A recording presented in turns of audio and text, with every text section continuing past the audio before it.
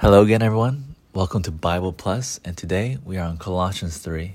And so far, through the first two chapters of Colossians, we've covered a multitude of things, but particularly, I want to focus that we've seen that Christ is to be our all-inclusive portion, the portion of all the saints, and even supposed to be the center and even everything in our life. And the background behind the epistle given to the Colossians was that the church in Colossae had allowed certain elements of the world to come into the church. And we saw yesterday that it was the Judaic principles and also the Gnosticism that was creeping into the church. And so Paul here starts to make a huge turn. He just shared a lot about not being defrauded, not letting anyone judge you.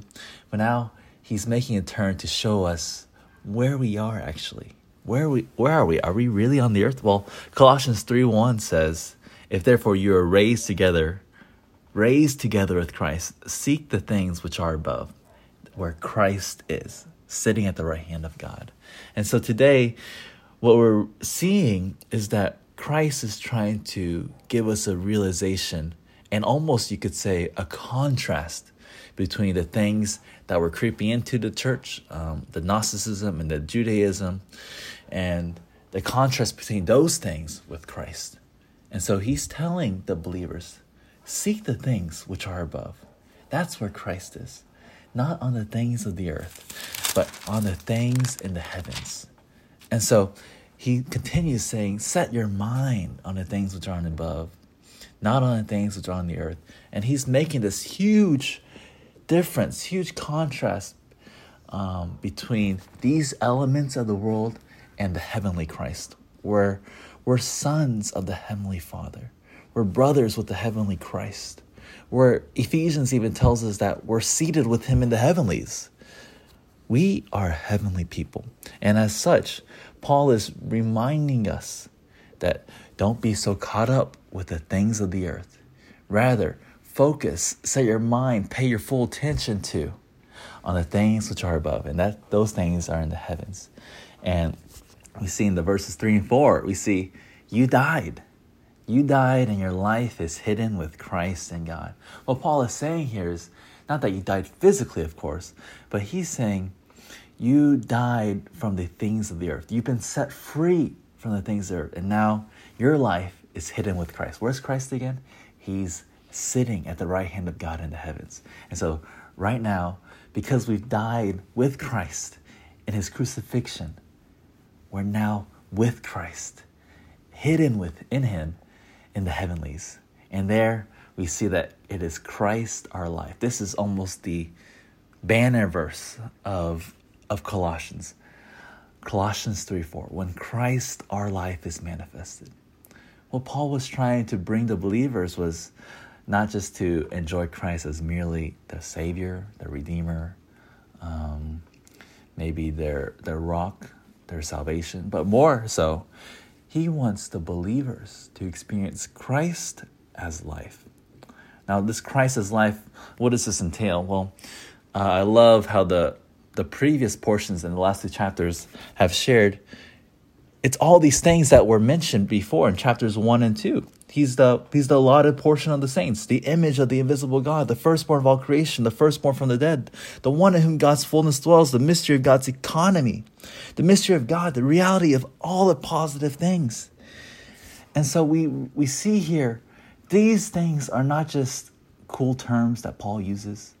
They're things for us to, I want you to catch this, they're things for us to explore, experience, and enjoy. The 3 E's in the Christian life. Explore, experience, and enjoy. This is the Christ that's set before us. This is the Christ that is waiting for us in the book of Colossians. And so as we continue on our Christian life, we have to explore who this wonderful Christ is, experience him, and also enjoy him. Now, Paul makes I wouldn't say a turn, but Paul continues on to share about something, a little bit of his goal, what's on his heart. And he talks about the one new man And he talks about being putting to death your members of the earth, or which are on the earth. And he says to put away these things, put away wrath, anger, malice, blasphemy, foul abusive language out of your mouth. Even lying, put away the lying to one another. And he sums it up all in this verse, in verse 9. Put off the old man with its practices. And then in verse 10, he makes another contrast. Put on the new man. So verse 9, put off the old. Verse 10, put on the new. And now, there's a lot of interpretations with this. Some may think that this is a new self, or maybe it's like a transformation Tuesday. No. The old man is us. We're the ones that struggle with these things. We struggle with anger, malice, all these evil desires, passions, greediness, all these different things. And the solution is not that we should just improve our behavior. Rather, it's putting on the new man, right? And so what Paul is sharing here is that this putting on, this Greek word, indicates that we're putting off a garment or putting off a jacket, right? We don't do it too often in Texas, maybe just 2 months of the year. But when it's cold, we got to put on a jacket and we get warm, right? It's simply as easy as that, right?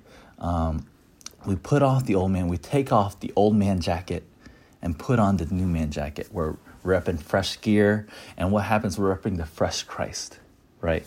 And so what happens is that when we put on the new man, Paul tells us what he describes the new man to us. He tells us what the new man actually is. Verse 11, this is an awesome verse, where there cannot be Greek and Jew, circumcision and uncircumcision, barbarian, Scythian, slave, free man, but Christ.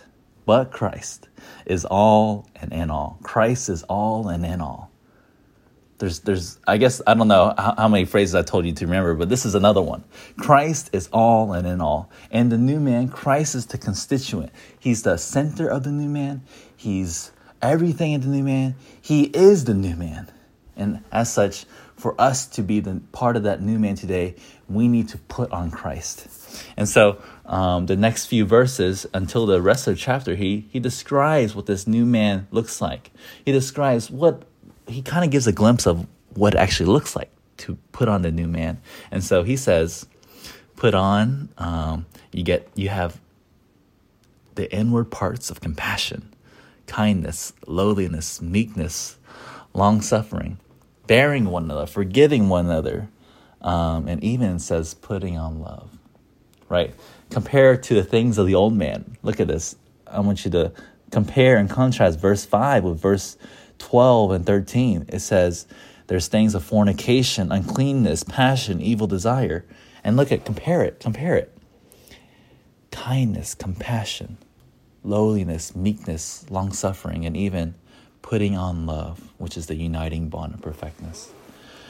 And so this is just a marvelous portion in the book of Colossians. And so as we study this, as we read this, we need to explore this Christ, experience and enjoy him, but also realize that as we explore, enjoy, experience, we got to put him on, put on the new man. And what happens is there's this wonderful expression of Christ where we can finally say, as verse 4 does in chapter 3, Christ our life. Christ our life is manifested. Grace be with you today. Hope you'll have a good day today.